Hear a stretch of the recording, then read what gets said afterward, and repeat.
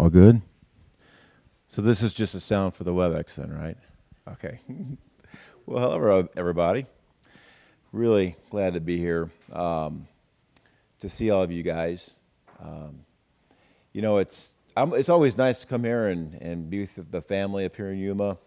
But when I came up this time, it's like in my heart, it's like, I'm coming here for God, man. I know you have to make all the physical arrangements. You got to take care of stuff. But in my heart, my appointment up here in Yuma was to meet with God. To meet with God. And I want to do that in every aspect of my life. When I do something, every decision, every choice, everything that's being made is because I'm doing it to meet with God. Whatever the need of the Lord is.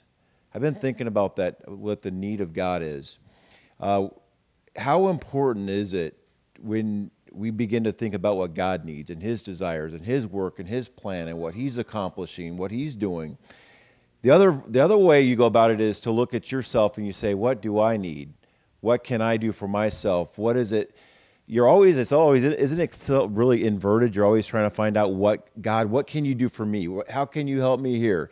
And all you become is very focused on your need. But even if you become focused on your need, I do know a God that is a Savior. That's His salvation works in Him. Everything He did. How many times and how much weakness worked in the children of Israel? How many times do they tempt Him and try Him, and unbelief and fear and doubt and dismay and all those things that came against the children of Israel? In that example, did God say, I will stand up and I will send you a Savior? Nehemiah chapter 9, 4th verse, it talks about, and He gave them saviors. You're in a place where you need a Savior. What's God do? God knows how to send His word to you. God knows the word that you need. God knows the word. He knows where you're at. He knows if it's unbelief, if it's fear, if it's doubt, whatever it might be. God is so gracious and so merciful. He sends His word, and He heals, and He delivers, and He sets free. And I've been thinking about the parable. Remember Zacchaeus? Remember that parable of Zacchaeus? When he heard about the Lord, something caught his attention. He heard about the Lord. It says because he was a small stature, he climbed up into the tree so that he could see the Lord. Something was compelling him to know the Lord, to see Jesus. So he goes and begins to seek after the Lord. Jesus the Christ. Who is this man that I've heard speaking the word of God and with power and signs and wonders and raising the dead and opening deaf ears and opening the blinded eyes? Who is this man, Jesus Christ? So he begins to seek Him out. And as he does, he catches the Lord's attention. And he said, Zacchaeus, come down because salvation has come to your house this day. Salvation. What a powerful, great word that this man is hearing. Salvation is come to you. I'm going to abide with you in your house today. And you know what caught my attention? He says that he was a son of Abraham. He was a son of Abraham. Kenny, the Lord said that He came to seek and to save that which was lost. He is possessive. He loves His own. He loves His children. He was a child of Abraham. He had a covenant. The Lord made a covenant with Abraham that I'm going to bless you. I'm going to bless your seed. I'm going to bless you as the stars in heaven, as the sand of the seed. I will bless you, greatly multiply you.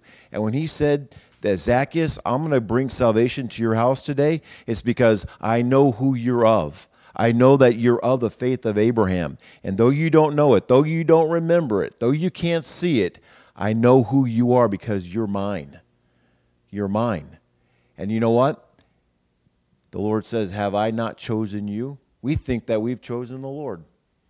He says, you have not chosen me, I have chosen you. I have chosen you and called you to be a peculiar people, to be a treasure unto myself, to be my glory.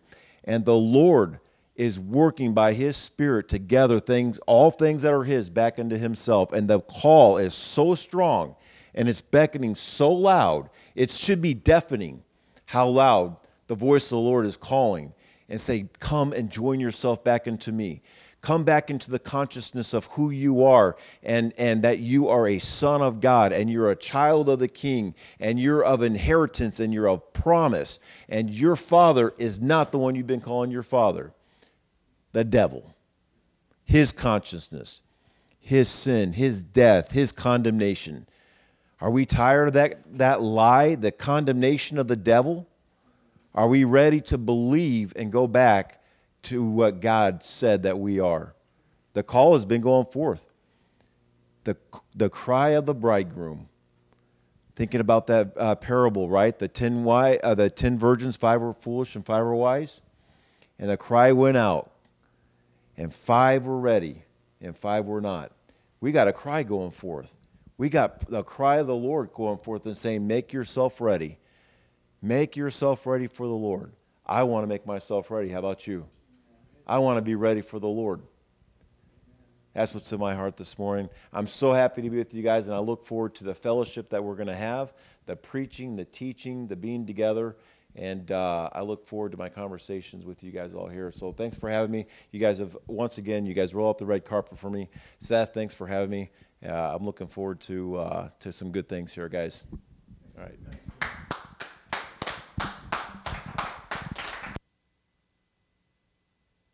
Hey, good morning, everybody. Hey, having a great time here. I appreciate Pastor Gary and his wife Dawn being here. It's just good that they're here. I wanted to tell you something. Before he came, and I told Gary this a couple of times, different places we were at, I have been looking forward to him coming here for quite some time because I've prayed. I prayed that there'd be healing when he came. I prayed that there'd be understanding that would come to those that don't have it, wisdom to those that need it. And not that we haven't been preaching the Word of God, but here's the thing. It's always good to have another witness, huh? Some of the things he said yesterday, we've said. All you have to do is just get your mind together to understand what? We're in unity. The body of Christ is in unity. But he's bringing so much more. He's bringing things that'll help our church. And I've been looking for that. We love all of you, and we ask God to always give you what you need in order to be healed, in order to be endued with what? The understanding and the wisdom that we need at the time that we need it. God is always available, always available. He's always with us. So if the anointing is with us, when are we separated from him? We're not. We're not separated from his spirit. So we can always call on him when we need him.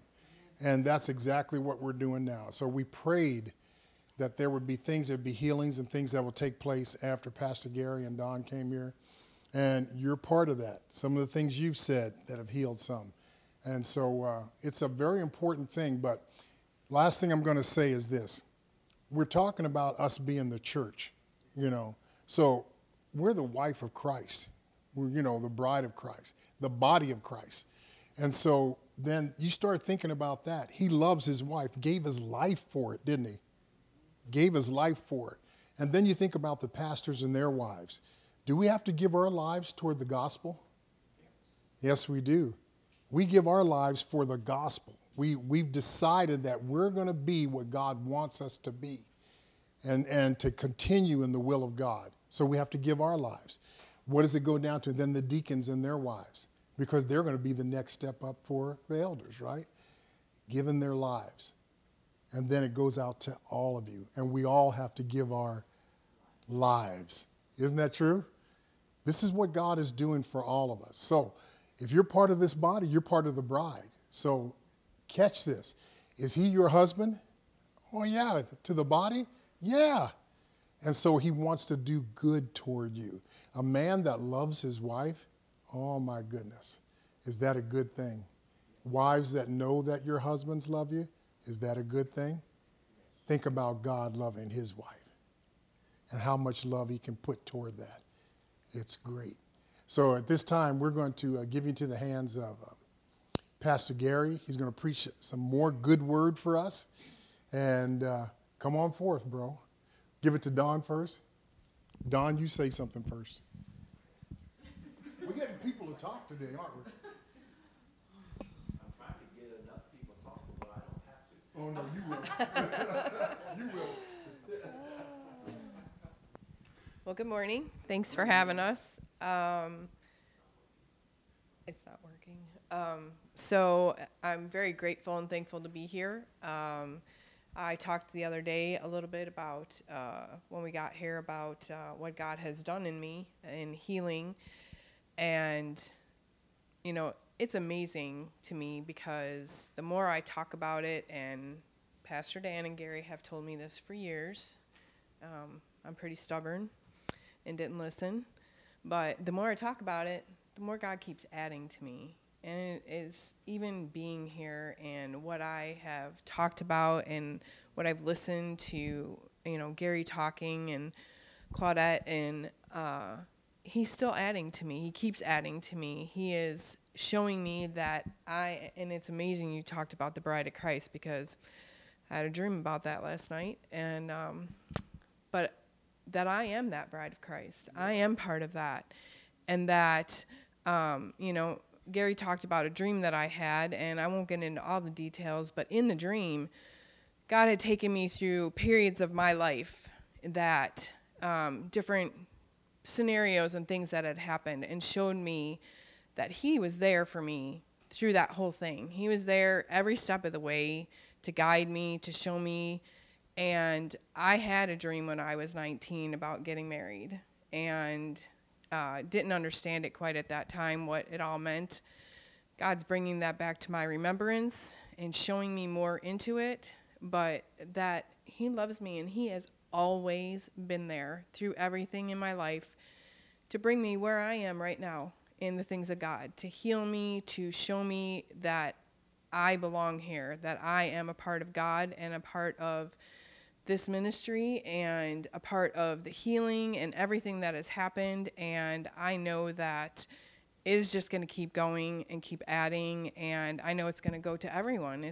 Everybody is going to get to participate that wants to make that decision to make God the number one priority in their lives. And, you know, I never understood that, making that choice until recently, because, you know, you live here, and you look at all the things that are here, and you focus on those things, that you have your family, your kids, and all those kinds of things. And when you're not in the thought of God, that's all we have. That's all I ever focused on. And since God's been talking to me the last few years and bringing things back to my remembrance and showing me things, God has become number one in my life. And he keeps adding to that continually, and to the point that my husband and I are going to move to Idaho to help Pastor Dave and Connie and the church up there. And a few years ago, that would not have been possible for me to make that kind of move, to put that first in my life, that, you know, I need to make God first. And Gary was talking about at breakfast today about Moses drawing that line and saying, you know, which side are you going to be? Which side are you going to choose? And, you know, I've told him this, and I told him again last night. I made that choice. And I stepped on that side with Moses, and I made that choice. And that is going to be what guides me in my life. And I'm just very grateful for those things. So I just wanted to share that. Thank you.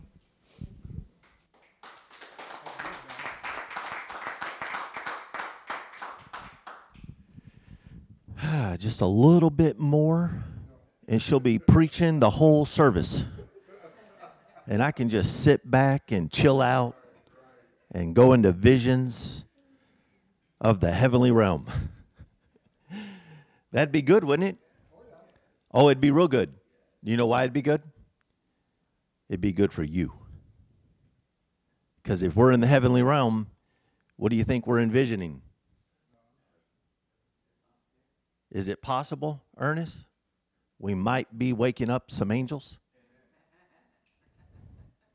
That's what I'm talking about. You guys doing good? All your smiling faces? We love you guys. We appreciate you. Super happy to be here. Love my brother PK. We are brothers, man. We're angelic brothers in the things of God. We don't look like this in heaven. Much better looking in heaven. We just have to suffer a little bit here, don't we, PK? But that's good. God didn't want to make me too good looking down here. I'd have got in trouble. Right, Seth? All right. You feel what I'm laying down there, brother? I love to razz these guys a little bit. I have to. That's what happens, you know. You got to be the older brother and razz them a little bit. Get these young guys preaching the gospel. That's what we really want to do. Get you all preaching the gospel. Talking about Moses, Moses said, I wish to God all of you were prophets.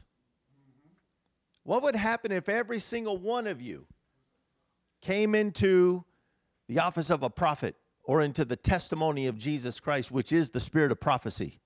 What would happen? My God, man. Every world sitting in this place this morning would be set on fire with the gospel of Jesus. Tell me that wouldn't be the will of God. Jesus came into the world and he imparted himself into 12 apostles. One ended up as a devil. Uh-oh. But no worries. God had plan B, which actually would have been plan A, because that's just the way God does it. Took a man named Saul, greatest man of sin of all, and made him the greatest apostle of all. And then God said, now we're going to get it all back. Not just the Jew. We're going to go after the Gentile. We're going to get it all. And that's what God wants to do in us. God's not going to be satisfied with a part of you. He wants all of you. You guys ready for that? You ready to lay down every part of your life to let Jesus take its place? Jesus said it like this: you could gain the whole world, but you lose your soul in the process. That does not sound like a good exchange to me. But he said if you lose your life, then you gain what? You gain your soul. Now your soul is much bigger than you think. What if you could go back to Deuteronomy 13, where that false prophet, that familiar spirit worked, and you could win back every aspect of the soul the devil stole from you? What if you could do that? In asking that, I'm telling you, you can do that.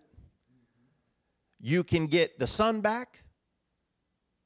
You can get the woman back. You can get the daughter back. You can get the brother back. You can get the friend back.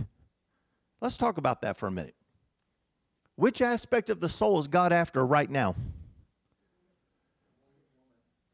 He's after the aspect of the woman. Isn't that beautiful? Isn't that amazing? How many years did God spend going after the son? Why did the son have to be first? Can we just talk about it? You guys want to talk about it? Anybody? You guys awake? All right, Terry's awake. He's back there.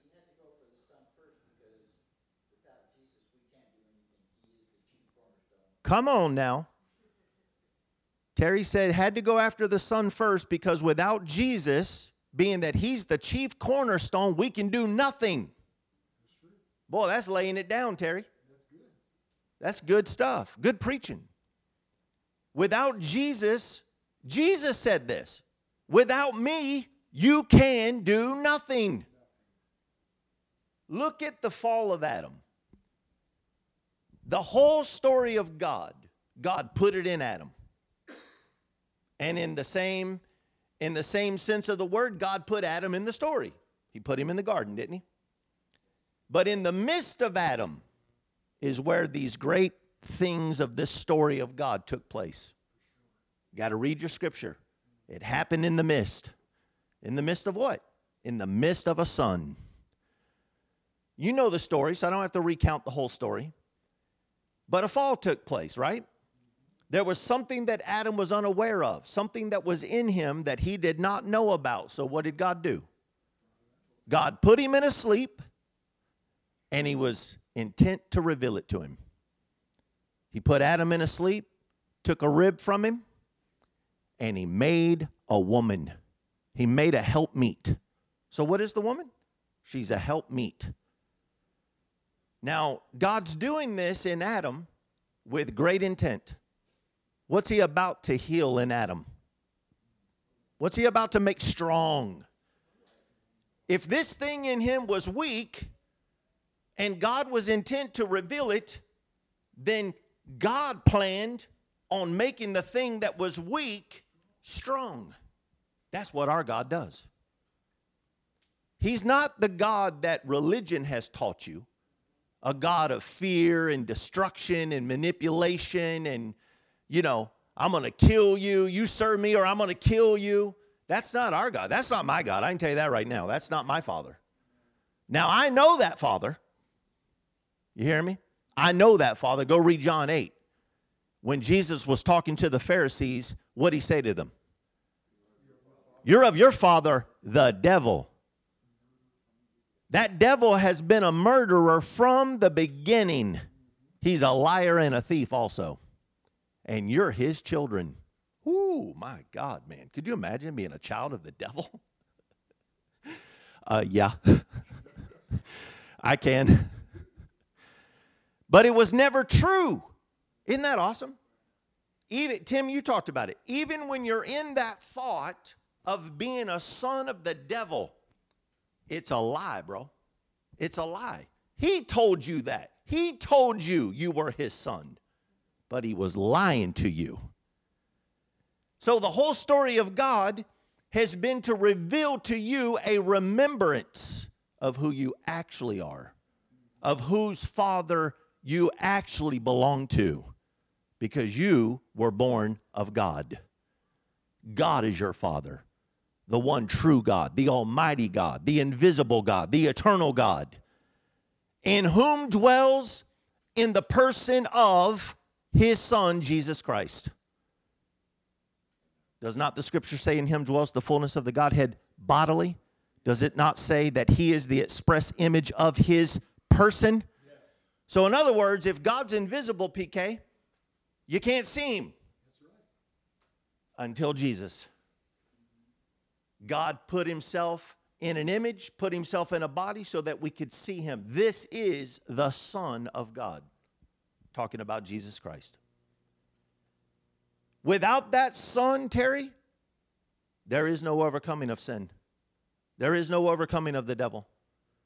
And I love how you used him being the chief cornerstone, because the scripture clearly says that the entire church is built upon the foundation of the prophets and the apostles, Jesus Christ himself being the chief cornerstone. He is our foundation.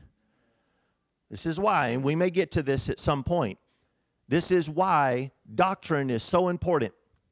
Don't worry, we'll get back to Adam in a second. But this is why knowing the doctrine is so important. Have you ever wondered why you have all these thoughts and why you don't know who you are, and why when the devil comes knocking, you just open the door and invite him in and sit down at a table and fellowship him? And then you wonder why you're full of fear and doubt and confusion and condemnation? Well, he just sowed everything of his being to you. And you let it in. So what you got to do? You got to shut that door in his face. It's like the old parable of the 3 little pigs and the big bad wolf. You don't let me in, I'm going to blow your house down. Well, you wish you could. But my house is now the house of God, and it's not made of sand. So the big bad wolf can't blow my house down anymore. That's how you got to be. You got to tell that wolf what it is, because he is a wolf. And he would love to come in right now and try to destroy everything God's doing in the salvation of this woman. But it ain't going to happen. You know why it's not going to happen? Because the Son is here. The Son is here. God couldn't heal the woman first. He had to heal the Son. And because the Son is here, now the woman's going to be healed, is being healed, and the Son is the covering that's going to protect the whole thing while God does it. Wolf can't get in now. We're in a secret place. We're hidden. We have hidden you. You're under our covering. So going back to Adam, this entire story that God's doing, God had to simply reveal, Patty, what was in Adam, the thing that was weak, the thing that could be deceived. Adam wasn't deceived in the transgression. Did he disobey God? Absolutely. He disobeyed God. He laid his life down and he fell with his wife. Absolutely. But he was not deceived. The woman was deceived. She was deceived by a subtle serpent. Now remember, or do I need to remind you, that Eve came from Adam. Now religion took this and they preached it in the division. What do I mean by that? They separated male from female as if it never existed as one, and they would attack the woman as the weak thing. God's correct in all of that. You hear me? He's correct in all. We've all been under evil men. Someone said, we were actually talking about it at breakfast. Somebody came to me once time. Tim reminded me of this, and they said, Gary, you remember when you were this, this, and this? And I was like, what are you talking about? That's not who I am. Why are you bringing that back? Were you trying to raise the dead? Not the way God raises the dead. You trying to resurrect dead things? That's not who I am. I'm in a resurrection. Old things have passed away. Behold, all things have become new. I don't relate to that anymore. That's not who I am. Now, if that offends you, might want to check that. The weak thing, is God making it strong? Yes. Is that been God's intent, Don, the whole time? When at first the thing that is carnal would rise up and question and struggle and strive, and she called it being stubborn. Well, the devil is stubborn. And it would fight against, it would oppose. Isn't that Antichrist? Isn't that what John said? He said, hey, we're in the last times. There are actually many Antichrists. In fact, if I was to go around the room, I could identify Antichrist in this world, that world, that world, that world, that world, that world. I could do it. But you know what I actually want to identify? I want to show you the Son. I want to point you to Jesus. When Jesus come after me, that old man of sin that was up on the hill, he didn't pay no mind to him, Ernest. He wasn't there for him. He was there for his Son. God had to get his Son first. He is the first begotten. There's not a single brother, not a single daughter, not a single saint, not a single one that comes before Jesus. Not Michael, not Gabriel, not Raphael, not any of them. None of them come before Jesus. Jesus is the highest of them all. And without Jesus, we would not be here right now. But praise be to God, man. God has changed some eternities because of Jesus Christ. Man, that's awesome. If Jesus has come into your world, he has come to seek and save that which is lost. And my God, has there been some things that were lost. But because Jesus has come, he has come to not only save us, but to bring us into a resurrection. He said concerning the Holy Ghost, take no thought what you shall say when you're brought before them. Talking about the children of the devil, the Sanhedrin, the Pharisees. When Satan's children brings you to their council and they have intent to kill you, take no thought what you shall say. For in that hour the Holy Ghost will bring to your remembrance what you will say. And you look at how Jesus handled them. When Pilate himself stood before the Lord and said, Are you what they say? I know I'm paraphrasing, but are you really what they say? Are you the Son of God? For this purpose was I born. My God, man, I mean, that's profound. No question mark, no doubt, no wondering. Jesus didn't walk around in his life going, am I, does God love me? Am I really of God? Or am I going to make it? Listen to me. You hear these thoughts? These thoughts are the thoughts that are born of the accuser, born of the wicked one, born of the Antichrist, born of those that would oppose that Jesus coming forth in you.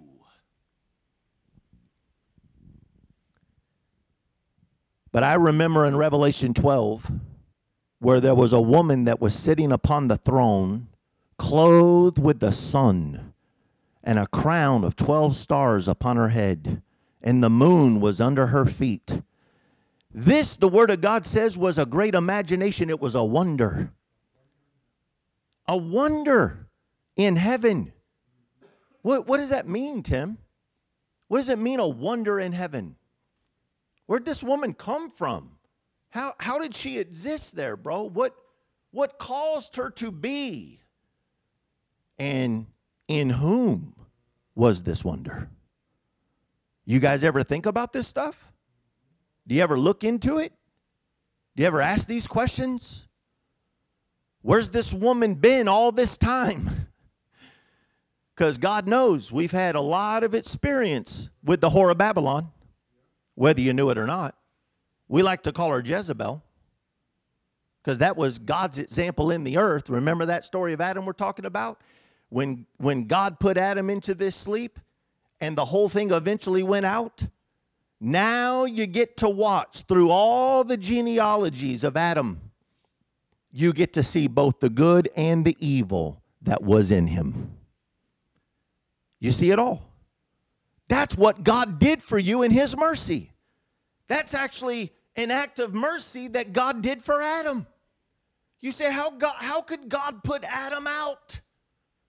Well, think about it this way. If God had not put Adam out, what would be his heaven? What would be the tree of life? What would become of it all? Did God himself say, we've got to handle this? Did he not look at the us and say, we must handle this?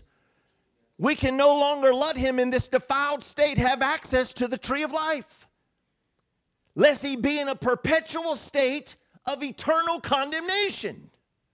Think about it. You wouldn't want to be in sin forever, would you? So aren't you glad that God in his mercy put Adam to sleep? And he clothed him in robes of skin and he put him out.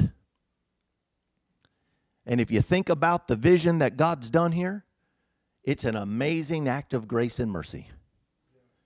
Because now the true Son of God, the Adam that is still in the garden, the one that's sleeping earnest, the one that's dreaming this whole thing, what's he learning, bro? What's he learning from the dream? What's he learning from the trance?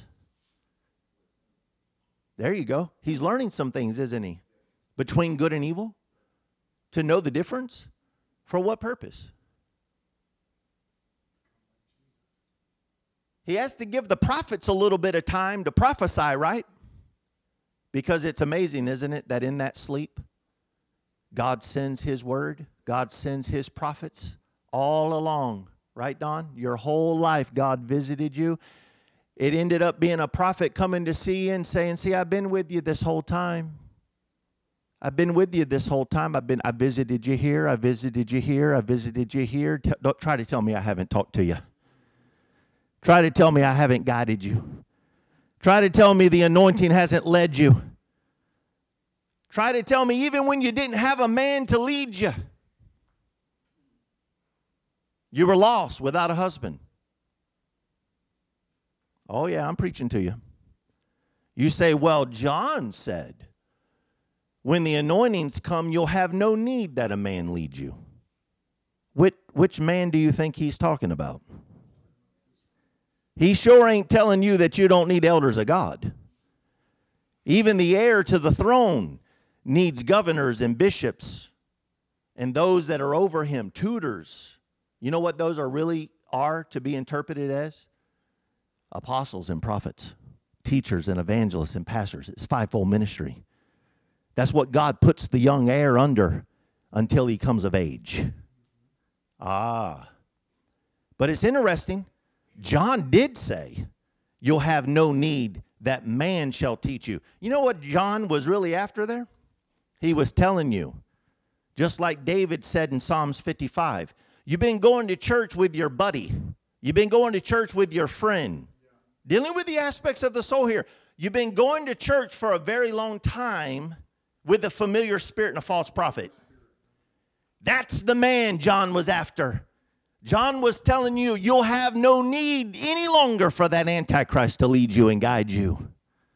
But never think for a second that you don't need the man, Christ Jesus. And because he's in us, you need us too. You say, no, I don't. Good luck with that. Because I got news for you. Rick's angel had to wake me up. I couldn't do it by myself. He had to wake up Dan. He had to wake up Brian. He had to wake up you. He pulled you out of a pit. If you could have got out of that pit by yourself, would you? You wanted out, but you couldn't get out. Why do people spin in a perpetual cycle of sin and death? I call it a curse. Well, God calls it a curse. Why do they spin, PK? It's familiar to them. But has there ever been a time, Tim, where you wanted out? You got just detestable. Like, you're, my God, I'm in this. I can't get out. I want out. It's like those spirits that I saw under the waters. There was one in particular that was whispering to me, was talking to me. I'm in Peter the Apostle. I'm in the boat. My brothers are there with me. We're all in the boat, man. Jesus is up on the mountain praying, but yet he's walking on the water in the fourth watch of the night. Man, that's some powerful spirit stuff right there. You can be up in the mountain and project your spirit to walk on the waters and visit your sons. And this spirit's coming up under this water. He can't get out. He can't get out. He's deformed and decrepit. The toll of sin has been on him. He's been in these waters for a long, long time. And at first, Peter was afraid. Peter was afraid when he saw these spirits under the water. You say, that's not in the Bible. Not in your written Bible. It's in this Bible. Because I've seen it. John himself, I love John. John himself said if everything Jesus did was written, the world itself couldn't contain it. So don't try to tell me there's not things that God has done that are not recorded in your physical Bible. Especially after man's put their fingers all over it. Oh boy. Now I'm really stepping on some toes. I thank God for the Bible, but man has touched it and modified it and changed it. But you know what they can't change? The mystery of Christ. No matter what they have modified, when you get to reading that Bible and you're a son of God and the anointing comes into play, God can take the blinders off and he can reveal to you what he said in prophecy from the very beginning. And he'll make the whole thing known to you. That's what God can do. I don't care if man rip page after page. God will fill the pages in. Oh, yeah. And so this spirit wanted up out of these waters. I didn't actually plan on preaching any of this. I was going to go to Revelation 21. We'll get there. I trust God, man. This spirit wanted out of the waters. He had been there a long time. Who was that, you think? Who was that? Why was I in Peter? Why that visitation? Why then? Why now? Was that possibly a part of Peter? an aspect of his soul that was trapped under those waters of Noah's flood? Didn't Jesus say you must be born again of water and of spirit? Now, I was always taught you're dunked in a whatever tub. I was baptized 3 times. First time definitely didn't work because it was Father, Son, Holy Ghost. Second time they baptized me in Jesus' name, and it didn't get rid of all my lust. And so I got baptized a 3rd time because I thought, why not?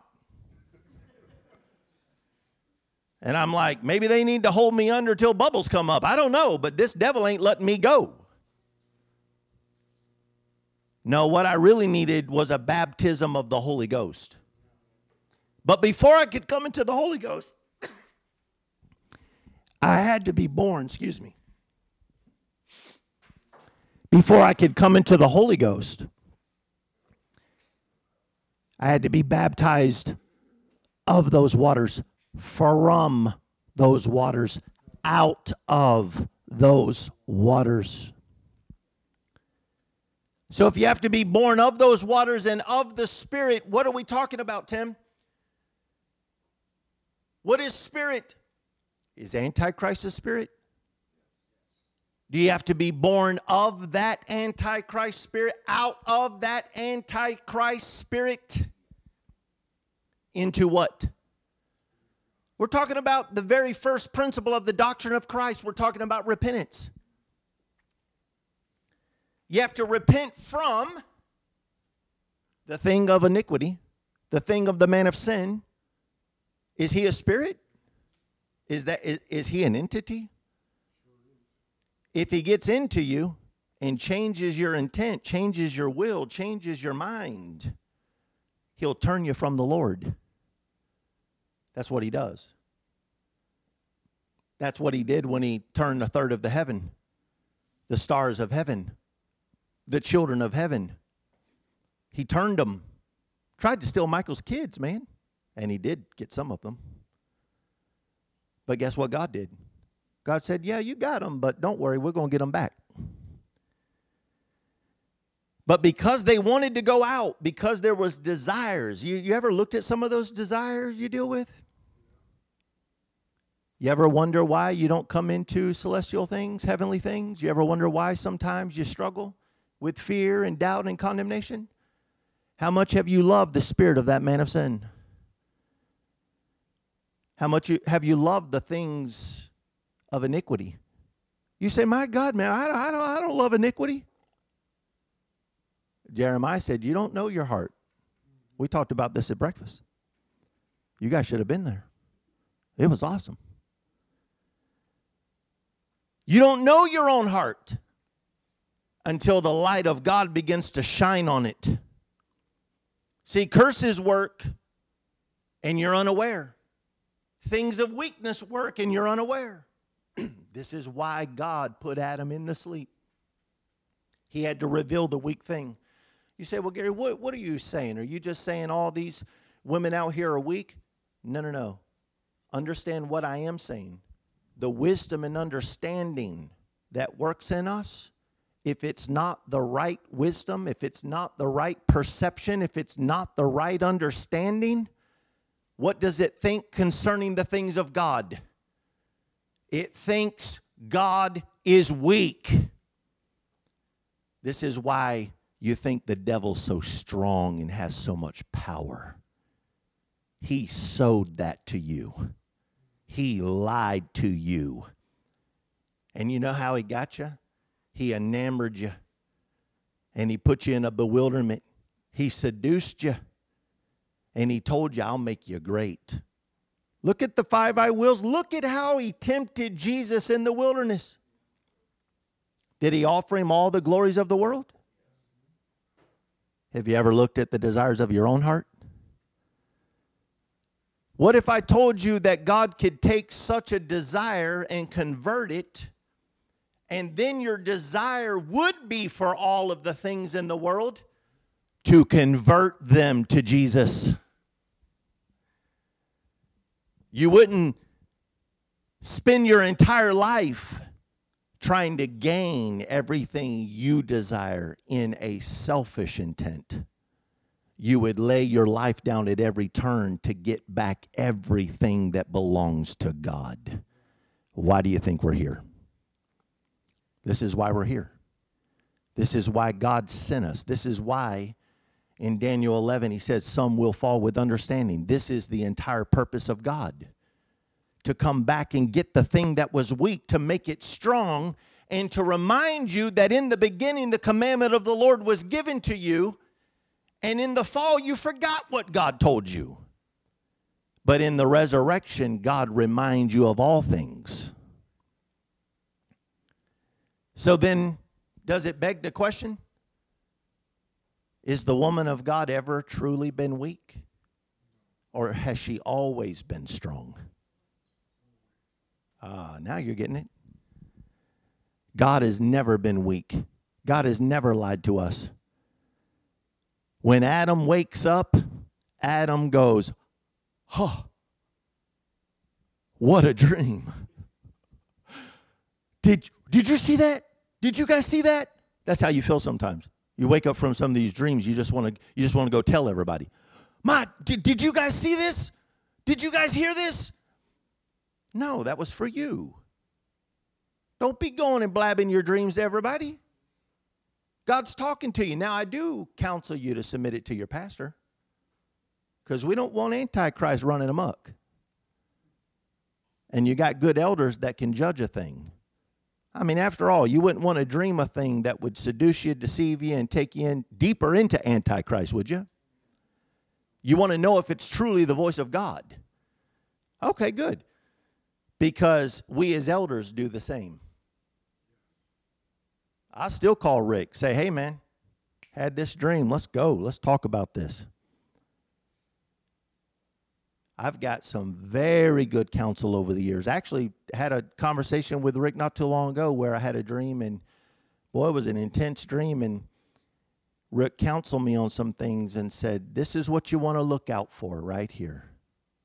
And I was like, boy, oh boy, oh boy, here we go.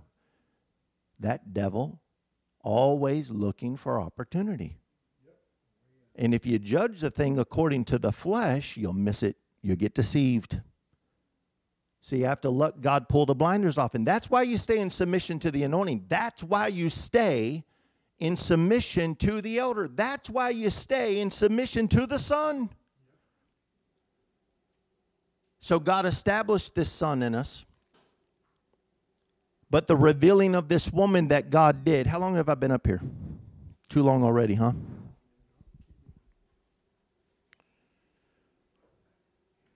You guys hungry? So God reveals this woman. God has a very specific order to the way he does things. Very orderly. It's almost like military.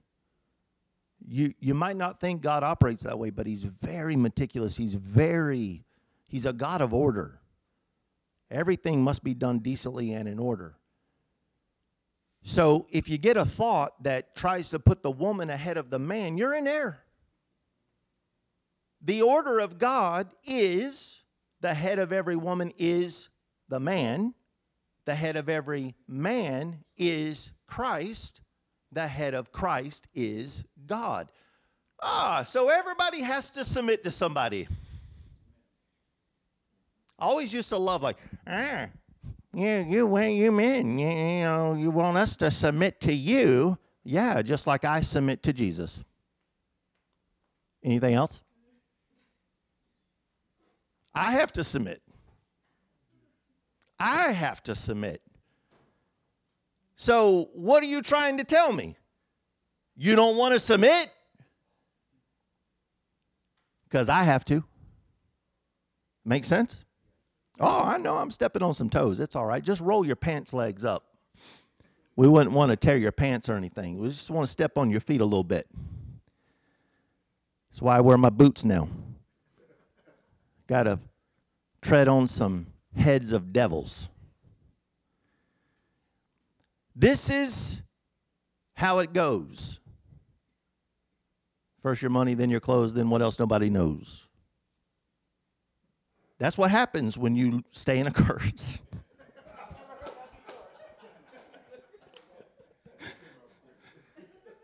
That took a minute for everybody to catch me on that one. Like, boy, is that a word from God? Or like, what's going on there? No, that was just me being goofy. Actually, an old United Pentecostal preacher told me that joke. And actually, if you look at the parables of this life, boy, isn't that true? You fall in love. Look at the key words here. Yeah. To be in love, you got to fall. Oh, I love her. I love her so much. I've just fallen head over heels. Yep, you fell all right. And the deeper and deeper you love her, the deeper and deeper it goes. But there's resurrection in that too. All right, we're done. So you look at the story of God, and what does God do here? Is he walking us through this divine order?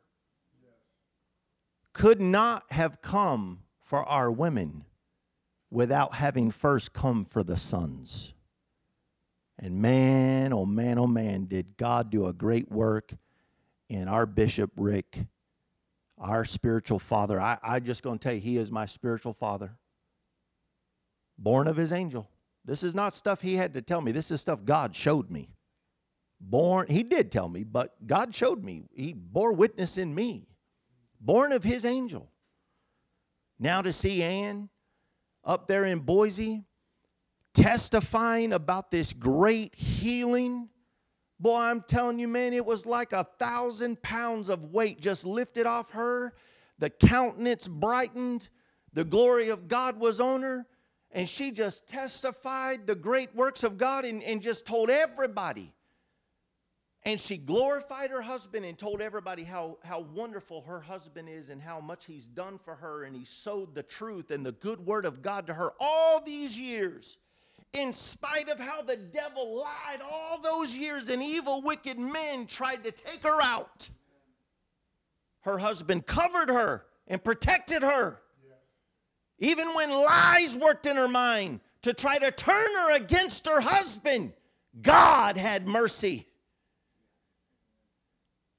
The devil tried his best. He tried to get the sons first by working very specific parables among us.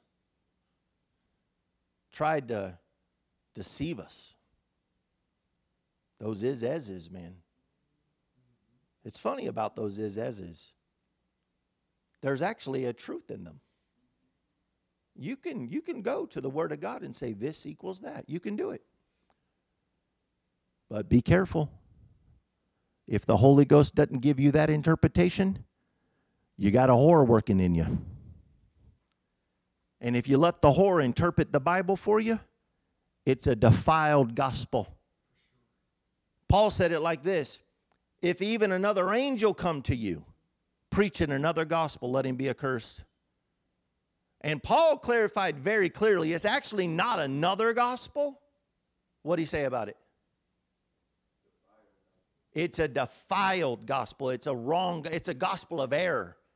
It's not the gospel. The gospel is that of Jesus Christ, the spirit of prophecy. So we've been in those false gospels, those false prophecies, the spirit of the false prophet himself has worked among us. But when Jesus comes on the scene, he goes after all of that. But he's got to get that son first. And when he gets that son and he convinces that son, reminds that son, brings that son into remembrance, PK, of who he actually is, and he sits him at that table, and he opens up the gospel, the revelation of Christ, the mystery of the Lord, it's all revealed at that table. In spite of all those enemies that are around you, all you got to do is just stay at the table and fellowship Christ. You can't fellowship Christ and fellowship devils. Did you read it? You can't do both. You got to make a choice. That's why Moses drew that line in the sand. You got to pick a side.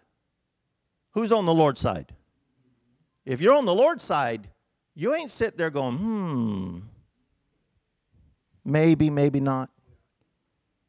You're not sending love note. Do you love me? Mark, yes. Mark, no. No. This is for real. This is for eternity, guys. Ladies, this is for eternity. This is for keeps, as they say.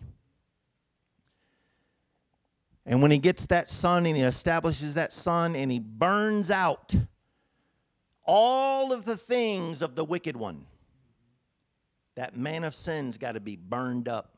When he gets that son, when he gets rid of the Balaam, when he gets rid of the wicked ego, the 7 abominations that work in that man of sin, when he changes those things and he drives out that wicked one, and you come into the thing that Jesus said, the prince of this world cometh and he has nothing in me. Because we have elders now, a tight eldership. God has burned those things out, and if there be anything that remains, he's going to get that too. But the one thing Rick did is unify the brothers, unify the elders. And all that division that used to happen because of ego and pride and sin and iniquity and error, it's done. It's done. And now God turns to the aspect of the soul, because without the female, without the woman, and I'll be done with this because we're gonna get into some more of this eventually. We'll get to, maybe we'll see what happens, but we'll get to Revelation 21. I want to talk to you about that heavenly bride. But I needed to preach the son here. I needed to remind you where this came from, what this was born of. Because without that son, this thing that God's doing, Claudette, and you women, you elders' wives, and you say, why the elders' wives? Why not me? I've actually heard those questions. Why not me? Is this for everybody, or is this just for them? That's interesting that we've had those thoughts manifested among us. But if you go to Colossians 1 and you read about the eternal Jesus, the Word of God refers to him as the head of the church, the body of Christ. He's the head, but the body of Christ, which is the church, which is the bride. So if God is doing this thing as an example in the elders' wives, what is that a parable of? Is that not God telling his church, his body, this is for my entire body? Tim came and talked to me about it this morning. That means this is for the woman in me too? Yes. Yes. Because if the woman in you is Proverbs 7, Terry, and it's seducing the young man in you to whore you into abominations, then what wisdom's working? The wrong one, right? That's what God's here to heal. And he's done that in the eldership, and now, by natural order, I should say by spiritual order, God is now going to add the woman to the elder. And he's going to make the angel whole. And then in the ultimate plan of God in his eternity, he's going to get back all his kids. Because I've talked to some of my kids, and some of my kids were naughty. I was in a dream this morning talking to one of my sons, an angel. And I remembered how I spoke to him and told him, you're becoming, and watch him grow up right before me. But he did some pretty bad things. He left me, but now he's back with me. And glory be to God. We're going to get our kids back. But that's another story. But seeing now what God's done with these women, what God's doing with my wife, 11 years ago, God revealed some things on the woman to me. 11 years ago. And during a time when I told you yesterday that we almost made an exit. I almost made an exit. God intervened, and he came and made some things right, and he revealed a curse that was working in the aspect of the soul concerning the woman in me, which Rick had prophesied about another 10 previous years or so. Got to get this thing, Gary, figured out on the woman, or you're going to be delayed in your ministry. My God, 20 plus years. Look at that, man. And then yet, Patty, 20 plus years compared against eternity is a blip. It's a blip. That's amazing. You say, but I want it now. I want it now. Don't let your lust get the best of you. Don't get impatient either. And definitely do not despise what God's doing for our elder wives right now. Because if he's doing it for them, guess what that means? He's going to do it for you if you're willing, if you're ready, if you're able. And you say, well, what does that mean? You got to want it, man. You got to want this thing. But if you want to stay in sin and death, you want to stay in the curse, you want to stay in the cycle, we're not going to run you off, but we're going to let you play around a little bit. Go ahead. Go sit at your table of devils and feel sorry for yourself and work that let that condemnation work you over. When you're ready to talk, when you're ready to really walk out of sin and death, when you're ready, and I'm speaking specifically to some, when you're ready to walk out of hell, when you're ready for the angel to pull you out of the pit, when you're ready, and you call upon the name of the Lord, don't think for a minute God can't hear that righteous prayer. Isn't that what you said God's creating in you, Tim? A right prayer? When that right prayer gets to the ears of God, guess what God does? He answers prayers. Prayer is powerful. And when God answers prayer, can God come PK into eternity and pull you out of that pit? He did, didn't he? He did. That's why we have our brother PK with us here to this day. He's out of the pit. Oh, man. That's good stuff. So what is God going to do for us? Some good stuff, isn't he? God's going to do some wonderful, wonderful things